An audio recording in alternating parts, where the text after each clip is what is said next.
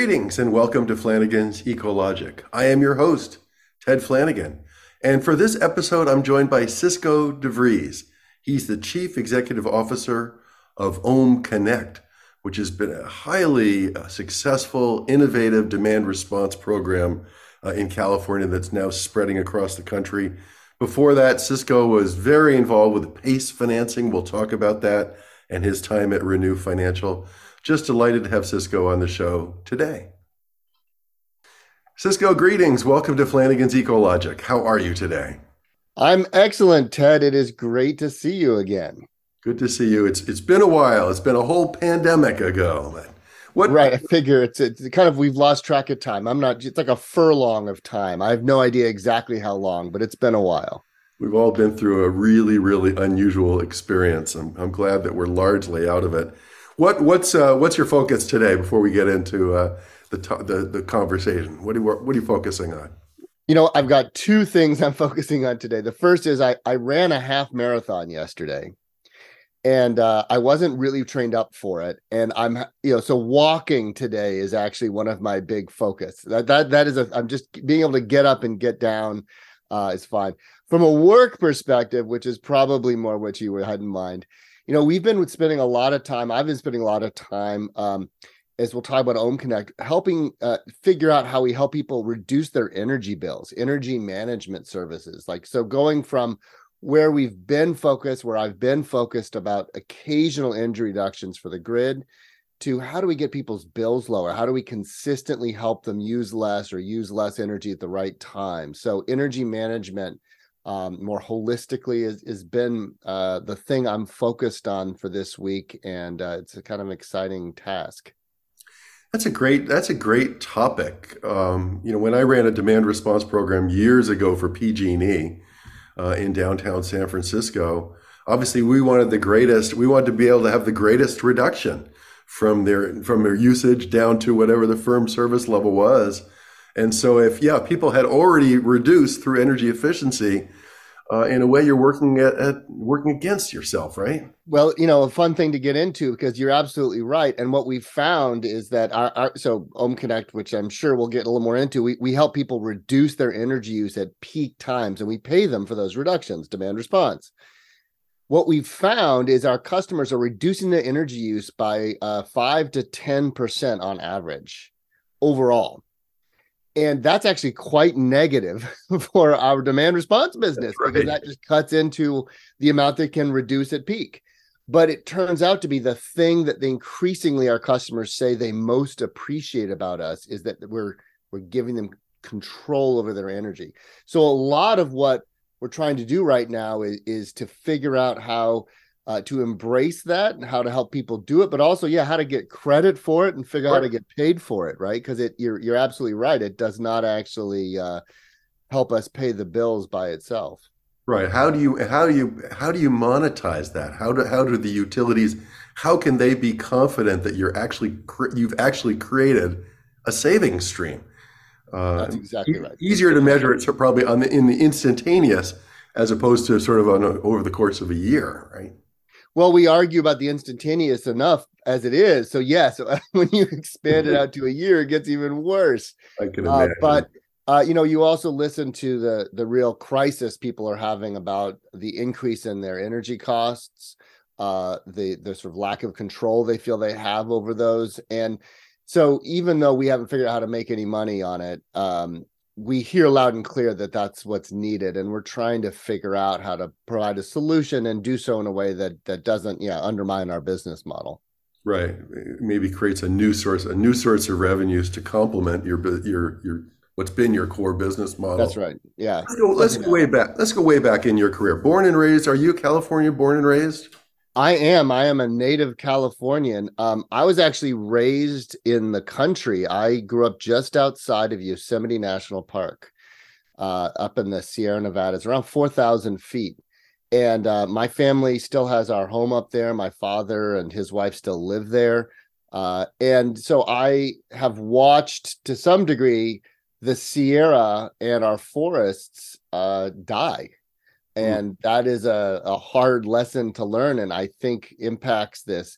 You most people live in the cities and you might see it's a drought or other things, but when you watch all of the pine trees die in a forest that has existed long before I was born, but that I grew up in, and then you watch it burn, Yeah. uh, it has a pretty big impact. And so I feel like I love it up there. It is still absolutely gorgeous. I go up there whenever I can, but it has changed a lot. And that change just over my lifetime, I actually feel like in some ways empowers or um, powers my efforts around climate change. It's hard to ignore. Right. It's really interesting to see. You asked me why I enjoy these conversations. I mean, to hear what motivates people. That these are in your roots, no pun intended, but Right. your roots are in that seeing that ecosystem go through a big change. You went to UC San Diego as an undergraduate, is that right? I did. I went down, I went as far away from my parents as possible while still paying in-state tuition for university, and that was San Diego. So, That's so funny. I was living in New England and I went as far away as possible. And so I went all the way from New England all the way down to I went to UC San Diego also. oh, I don't know that we talked about this before. This is great. All right. Yeah, but then you went up to Berkeley. I did my graduate program up in Berkeley a few years later. Yeah. And so by that time, were you really focused? I mean, that was public policy. Were you focusing in on energy environmental issues at that time? Well, so in between those, I spent a few years in Washington, D.C., and I worked, eventually got appointed to the Clinton administration and spent a couple different jobs there. But the longest one I held was actually an aide to the United States Secretary of Energy. I didn't know anything about energy. And the very first project, or one of the very first projects I ended up on, was about the rollout and announcements related to refrigerator standards. And I went to Washington thinking I would work on exciting issues of world peace or maybe, going to space, or I have no idea what. And I ended up working on a refrigerator standard. And I thought that perhaps I had made a poor choice in my life. But I actually think that was like my first true energy love. I think that moment, because what I learned about in that moment on refrigerators uh, was that small changes that people don't even notice add up to such huge, big, important change. The refrigerator is one of the most incredible success stories of energy in history. The refrigerator has become, it uses like 90% less energy. They're 75% bigger. They cost a lot less. And a lot of that was work by government agencies and folks in California and others to sort of increase these standards and the industry to respond to those. And so nobody knows about this story because it worked. And so that's the great thing is, you sort of learn about the stuff that's under the hood that people aren't paying attention to. And how do you get that right? And then a lot of success comes, even if no one really notices. They notice when things go wrong. Yeah. But this is one of those successes. And I don't know that I really understood how big that impact was on me of that first project until as I look back now and see that stuck with me in a way that seems pretty important. And so when I went to public policy, I was already very interested in environmental and other issues like this. And I really focused in on these issues. I mean, on some other things as well. And so as I came rolling out of my graduate program, it was definitely a focus to stay on environmental and energy related issues. And then did you go directly to the city of Berkeley at that point? I spent a few years working on political campaigns. I worked on a bunch of environmental measures and other measures and candidates. But again, I think the environmental piece was there. And some of those I look back on and maybe they weren't, in retrospect, they weren't the winning choices. I worked on a green diesel program. I don't know that in retrospect, that's one I would tout on the resume, but each one of these, you learn, how does the industry work? How does automotive work? How do these buses work? How do these things, and how do you communicate this to people in a way that they're comfortable with? How do you deal with regulators? And so I spent a few years doing that. And from there, ended up at the city of Berkeley. And you've been touted, you've been labeled as the godfather of PACE financing. I met you, I was working for the city of Palm Desert. We were rolling out PACE program and you were up in Berkeley. I guess weren't you originally using the Mellow Roofs tax provision for, But basically, you became the leader or one of the great leaders of this whole new financing method. And what what prompted your thinking about that? What got you going in Berkeley that basically I think the utility programs were not providing sufficient financing for folks, and you thought maybe you could put that on the tax roll instead. Was that the concept? Absolutely. I mean, this is back in the mid to 2005, 6, 7 in there, Ted. That and you and I were both slogging away in our working with cities trying to figure out how to solve some problems. The the issue that one of my favorite questions, maybe my favorite question that I've come to like embrace as like my career choice is, what problem are you trying to solve? Because it really illuminates when you're having a conversation with somebody what the challenge is. And so I can tell you like what happened back with Berkeley was I got fixated on a problem. And the problem was at the time, we wanted people to do energy efficiency upgrades to their homes, and we wanted them to get solar, but it took a lot of money up front, and there really weren't options to pay for it. This was before solar leases and PPAs were available for residential customers. There was no such thing as a solar specific loan. People could basically either write a check out of a checking account or use maybe a home equity line of credit. Those are your options. And so most people didn't have any access at all to financing for these projects that hopefully would save them a lot of money over time, but cost a lot up front. And so I was just working on how we would kind of open that door, how we would try and fix that. And so, yeah, I was looking at all kinds of ideas that didn't go anywhere. I was trying to figure out how to do utility, how to do things with utility bills. And, PG&E and others said, you can go just pound sand over there in the corner if you'd like. We're not going to do that. And I looked at a variety of other things, our garbage bill and other places that the city had, because I was looking at what tools does a local government, does the city, in this case of Berkeley, have that we could use to stretch out this payment, to do something. And it was really by accident that I got pulled into a neighborhood dispute over a Melrose financing district. And I don't remember much about the dispute, but I do remember thinking, wait a minute. We are allowing people to voluntarily choose to make an improvement that affects their home and repay it as a line item on their property tax bill. That feels like something we could work with. And that was the beginning. And as sort of I say with Pace, it was, I didn't invent Melrose. I didn't invent a lot of things. I just was like a peanut butter and jelly sandwich. I didn't invent peanut butter or jelly. I just kind of put the two together. I'm like, this could be a yummy sandwich. And then out of that, Pace really started to get rolling, and still is going today. But it was very much focused on how to solve a very specific problem that was bedeviling me as we were trying to roll out environmental opportunities in the city. Right, and the brilliance, I think it's fair to say, is that you took Melrose, which was a way for a community, as I understand it, to tax themselves, to build, say, a public park or a fire station or something more sort of traditionally seen as a municipal, sidewalks or something like that, or perhaps sewer lines or infrastructure. But you took that and said, wait a second, if you create a district and everybody agrees to it, then they could do things individually on their own homes, right? That's exactly right. So recalling back to the first, the start of this, the neighborhood financing district that spurred all this for me, they were actually doing an underground utility district. So they were taking the electrical equipment, the poles and wires, and they were putting them underground. And that, of course, has fire safety and earthquake safety benefits. Great. But it's also, really nice, right? So these homes would have better views, and you wouldn't have poles and wires in your front yard. And the city's perspective was, look, that's a lovely thing to do, and there's a public purpose for it with the fire safety. So we'll help you do it with this financing, but you pay for everything. The city's not going to foot not going to pay a penny of the cost of this improvement. I was like, well, if we're going to put all the poles and wires for the electricity underground, why not put them on the roof with a solar system? And and even already with that initial law, the amount that an individual property paid varied. It varied based on the amount of benefit accrued to that home. So we were already in a place where people were voluntarily taking a tax.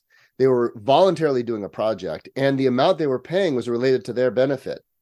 And so it really wasn't a huge leap from there Right. to say, let's use that to finance clean energy and energy efficiency. It opened some new challenges, and we've obviously still deal with those. But it was I was surprised nobody was doing it already. Right. And they had those, you already had those California Assessment Acts. I can't remember, 1911 or We've 1913, been at it for a while, yeah. sort of essentially set up to do that kind of a thing. Well, what we did in Palm Desert, obviously, and what you did in Berkeley started off being a municipal program. In Palm Desert, we raised all our own cash to do it, and we ended up using the PACE mechanisms, working with the county tax roll. But along the way, it became clear that there were some opportunities for third parties to jump in here and to manage these programs and to bring the capital for these programs. And that's essentially what Renew Financial did, which you went on to lead Renew Financial. And if you could gloat about it or brag about it, what would you say was your the great accomplishment there? I think you were there for almost 10 years. No, it was 10. Look, I remember having a conversation with the mayor in Berkeley and talking about this idea, which became PACE. And he said, the problem is we have no money. So you got to find the money that's going to be used to finance these things. And I was like, well, where are we going to get the money? And ultimately, after a year or so helping set up the first program and doing various things, there was still a challenge finding the money. I thought, well, this is an opportunity. There's a way that a company could do this. And so after I'd left the city and had played around with various ideas, I ended up helping co-found Renew Financial and then ran it for 10 years.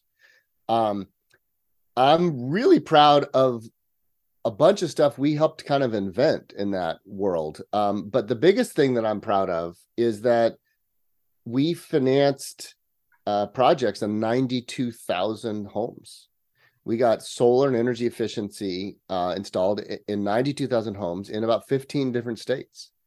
And we financed $1.5 billion of projects. And we didn't just end up using PACE, although that was probably about $1 billion of it. And the company's still going strong. They're still out there. But we did utility on-bill financing, and we did the world's first unsecured energy efficiency project loan asset-backed securitization. It was also one of the smallest securitizations ever, but we did it. And that paved the way for all these other solar loans and things to come for after it. So we really were at the forefront of figuring out how to use financial mechanisms to democratize access to clean energy. And I'm real proud of that. And 99% of those projects were great projects that got really great done. And some of the projects weren't great, but we, I think, succeeded in our mission of really opening the door to the widespread adoption of both solar and more efficient improvements.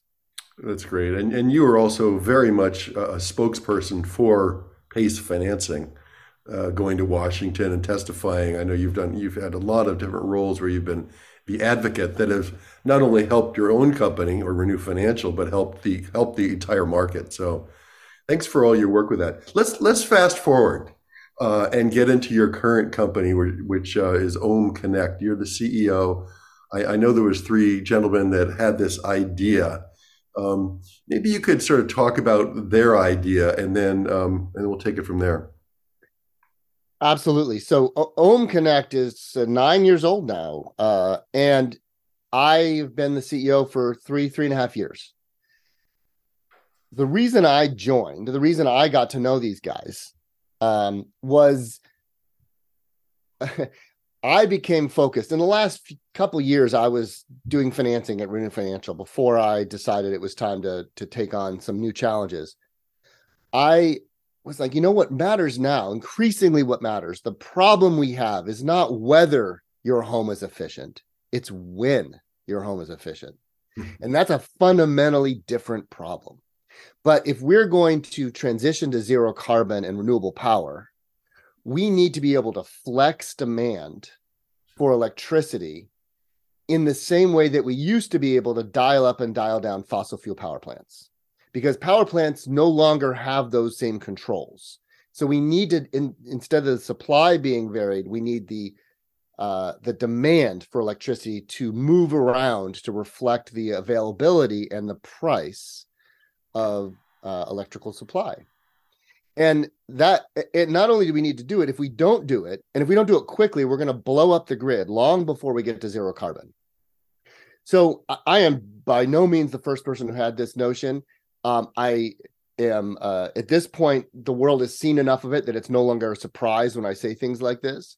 But a few years ago, I was thinking, who's doing this? Somebody's got to have tried to figure this out because it's so important. And if we don't do it, we can't get to zero carbon. This is just a threshold issue. And I looked all over the world, and it turns out the company that was doing the thing that I thought needed to be done, and the only one I'd found who'd really cracked the nut, was 15 minutes from my house. And I didn't really know him. It was OhmConnect. And it turns out that years prior, these incredibly smart folks had actually had this same idea way before me. And it turns out that the people who'd done it had some really important skills. One of them had been an energy trader when the energy markets first opened up to financial participants. So he knew how energy markets work, like CAISO and all these other things that now like undergird most of the US energy system, electricity system. And the second one was the chief technology officer of Zynga, who created, Farmville and Words with Friends. And so all of these, so basically was the pioneer of social gaming, which, may have been a total disaster for the universe, but was quite a thing that went from zero to, billions of users. So he had left Zynga thinking there's got to be a way to put what we've learned about how to engage people to this energy problem and connect it up with the guy who was like, how do we get, I know how the energy markets work. How do we get customers to do it? And so the two of them had spent years with a great group of other people coming together, Kurt and others, to try and figure out how to solve this problem. And it is non-trivial. As we know, it is hard to get people to do things about energy, but they figured it out. And so when I came along, they'd sort of figured it out in one market in California, but nobody really believed it because everybody from all the history of all these programs and utilities had felt like they're never going to work. And so a lot of what I did when I joined raising money was telling the story, was helping people understand in positions of authority, regulators and utilities and others, that this really works. You can get hundreds of thousands of individual customers, residential folks, to change their energy use all at once. And you can do it over and over and over again. And you can predict exactly how much energy is going to get reduced using a ton of data and analysis. And now we've proven it. But it was something that is really important to the future of the grid and to our transition to renewables. And I got very lucky in that I connected with these guys. I think right at the moment they'd cracked the nut, and they needed somebody to help figure out what to do then. And I'd had some experience with that, so that was my foray into joining OhmConnect. It's a great story. And when you say nobody was doing it, I think nobody was doing it in the residential sector, right? The demand response had really been relegated to large users, right, for many years before that. Yes, absolutely. So let me say, I think there's two things that OhmConnect does that are different, and both are important, and you're absolutely right. The first one is it's residential, and residential's important because what we're seeing increasingly is the peak moments, like in California, the famous duck curve, right? We peak. It used to be at 2 p.m. Back when you were doing demand response, right? It was 1 or 2 p.m. We'd have these peaks. And that was because everyone was at the office and everything was going and all the industrial stuff was happening. The peak now is actually at 7, 8 o'clock at night. And that peak is 70% residential demand. So what's happening is everyone's getting home and turning on their air conditioners and TVs and everything else. And the solar comes offline at exactly the same time. So we have this evening peak. So that means residential becomes increasingly important just because that's what's on when we're hitting our peak. And that's different than it was 20 years ago. So we have 20-year head start in figuring out how to get residential and commercial folks to do energy efficient, to do demand response. And nobody had really thought that residential was, number one, that important, or two, that easy. And it became not easy, but very important. And I think that's been the transition. So we've learned a lot from where things were in demand response years ago.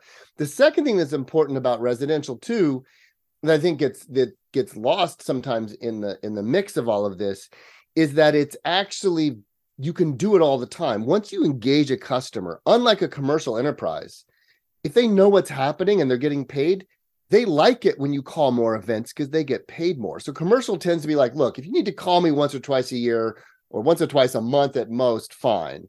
But our residential customers once they get hooked on it, they're like, wait, you haven't called an event in a week and I need some money. So let's go. And so they really switch gears. So we call events all the time. Customers will get 100+ events a year. And so we become much more, we get used a lot more. Residential customers are comfortable getting dispatched a lot more. So I think those combinations have meant that residential's become an important component. Yeah. It's building off of the commercial side of things. So let's run through like sort of how this works. You have your trader realizes that the energy markets that I want to talk about in a second need capacity, and somehow you send out a signal to people like me that have signed up for your service. And do I get that via a text or email or both or a phone call, or how do I take action as one of your members? Let's talk about California. We're now in multiple states and countries, but in California, where we are the largest residential demand response program in the state, and I think we are the largest residential virtual power plant on Earth. We have 215,000 enrolled, engaged California customers, and here's what happens: we 10,000 times a day we tell the state's grid operator exactly how many megawatts we have and exactly where we have it and at what price we'd need to get paid to make those megawatts of demand reduced on the grid. And when our price clears in their mechanism, we are required, and we have between 15 minutes and 1 day noticed, depending, we are required to reduce that energy use as much as we've been dispatched, or face the same penalties a power plant would face for not producing when dispatched. We then signal our customers, and we do that in two ways. Number one, if we have enough time, we'll send you text messages and an email, and your app will tell you, hey, look, here's how much energy you normally use at this time. Please use less, and we will reward you and pay you for the difference between what you usually use and what you use in this event. But increasingly, what we also do is we connect to your devices and appliances. So we actually control, in California, 300,000 appliances and devices in people's homes. These are everything from smart plugs to, of course, smart thermostats to EV chargers and hot water heaters and refrigerators, and you name it, we probably control it.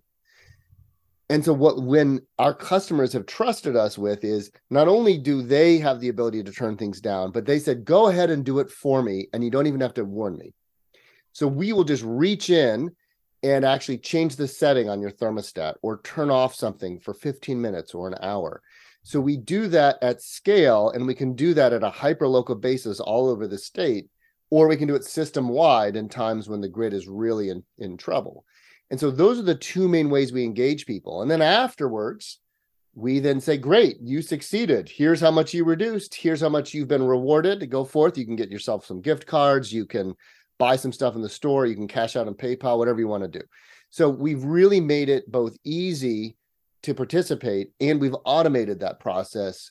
And that's taken both a lot of work, but also just a lot of developing trust with people, because that's a lot to ask people to hand over to us. Yeah, it is. It's fantastic. It's a brilliant model. Congratulations on it. And what would a typical, not that everything is all about money, but what would a typical homeowner make in the course of a year if they were one of your participants? I mean, is it a matter of a few $100s? I mean, is that sort of in the range? Yeah, you definitely can. So first of all, I would say, unfortunately, it almost always is about the money. And so even though people love the environmental benefits, I think you and I both know, like, that only gets you so far. Yeah. The economic benefit is what drives people's participation for the most part. As we say, they do it for the money. They tell their friends about it because they're proud of the environmental benefit. So you got to have both. People who participate get benefit in two ways. The first is how much we pay them. And our best users make several $100s a year, and just in direct payments or rewards. But you also, our average new customer reduces their energy use, as I mentioned, about 7%. And so when you look at that across like PG&E, well, we're actually talking about a $200 to $300 a year reduction in your energy costs because of that reduction in use. So you're getting both the ability to make some money from us, but actually the bigger benefit increasingly is that you're actually saving some money on your bill. And as I mentioned at the beginning, that is more and more a focus for individuals, Yeah. and a focus for us in trying to help figure out what to do about that. There was you had a case study that was developed, I think it was August 14th of 2020, and maybe there's been other ones, but where OhmConnect was, we really proved the value in shoring up the grid. Is that right? Yeah, so our first big test was August and then September of 2020, where I think we showed up with a lot of megawatts, actually hundreds and hundreds of megawatts and reduce demand right at a time when the grid was starting to fail. We had our first blackouts in a long time in August of 2020. And I think actually our success during that period of time, I think, got a lot of attention from regulators and leaders. They're like, wait a minute, this could work. So then flash forward to September of last year. And California faced blackouts again. We had the highest demand ever recorded in our grid. We were gigawatts short of supply. And we engaged our users over a several day period as much as we've ever done before. We dispatched them in all kinds of different ways. We gave out gift cards and whatever else. We were able to reduce 1.6 gigawatt hours of energy use across that several day period. And one of the key reasons we didn't have blackouts was because our customers stepped up so broadly and so well. We paid our customers $2.7 million just during that small period of time, because that's how expensive and valuable the megawatts were on the market. So we were able to translate not only a huge economic benefit to our customers, but we were also able to deliver this great benefit to the grid. And that, I think, proved that what happened in August 2020, where we sort of showed up for the first time and, was not a fluke, that we can do that. And that, in fact, our customers show up the most when the grid is at its worst. And that's a really powerful thing to have in your back pocket when you're managing the grid. Final couple questions. You've got the major utilities here in California: San Diego Gas and Electric, Southern California Edison, PG&E, on board with OhmConnect. I believe you're working with Consolidated Edison in New York City. Where else are you? You mentioned you're even in a couple other countries now. Yeah, so we launched in Texas. We are available anywhere that the competitive market exists in Texas. So all of ERCOT. And we've been growing a lot there, and that has been great. I think it's great too, because one of the things I love about all this is it's not political. You don't have to have an argument about policy or climate change. You just say, like, do you want to get paid for managing your energy a little bit? And people, it doesn't matter whether you're blue, green, or purple, you like it. The second is we launched a couple of years ago in Australia, and our partners Origin Energy there, and we have 100,000 customers, and it's going great.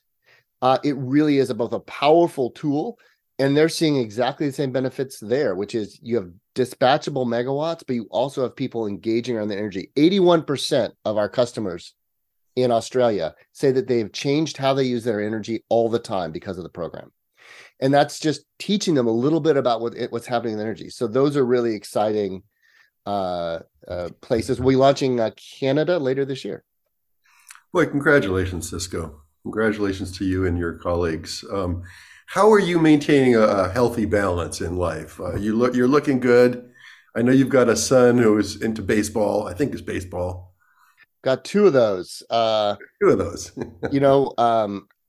Obviously, the kids keep you grounded. It's been wonderful to have that experience as they've been growing up and getting older and doing all that. I don't have a great answer to this question. I was thinking about this the other day. I run, and I don't really like running that much, but I like having run a lot. I like when I'm done running. And you can run anywhere, anytime, and I just need a pair of shoes.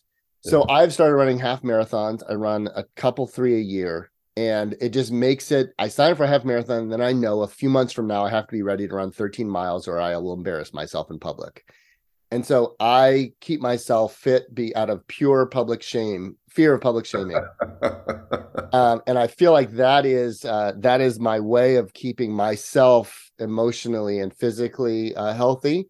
And I feel much better having gone for a run. Usually, like today, the day after a half marathon, I don't feel great. I feel pretty sore, but I feel like I accomplished something. And that is really key. It's also a time where I think a lot, right? When you're running, your brain sort of slows down and chews on things differently. Oh, great. Well, whatever it takes to get you out there. But yeah, I've always found, I think you're probably just like me. I've always found that you always feel better after you exercise. You always feel like, it's tough to get yourself out the door sometimes, but always feel better. Well, listen, Cisco, thanks so much for all you've done with PACE financing and now with demand response and OhmConnect. And it's really been great to catch up with you. Have a great day. Thank you, Ted. It's been great. That's it. Thanks for listening to Flanigan's Ecologic. We'll see you next time.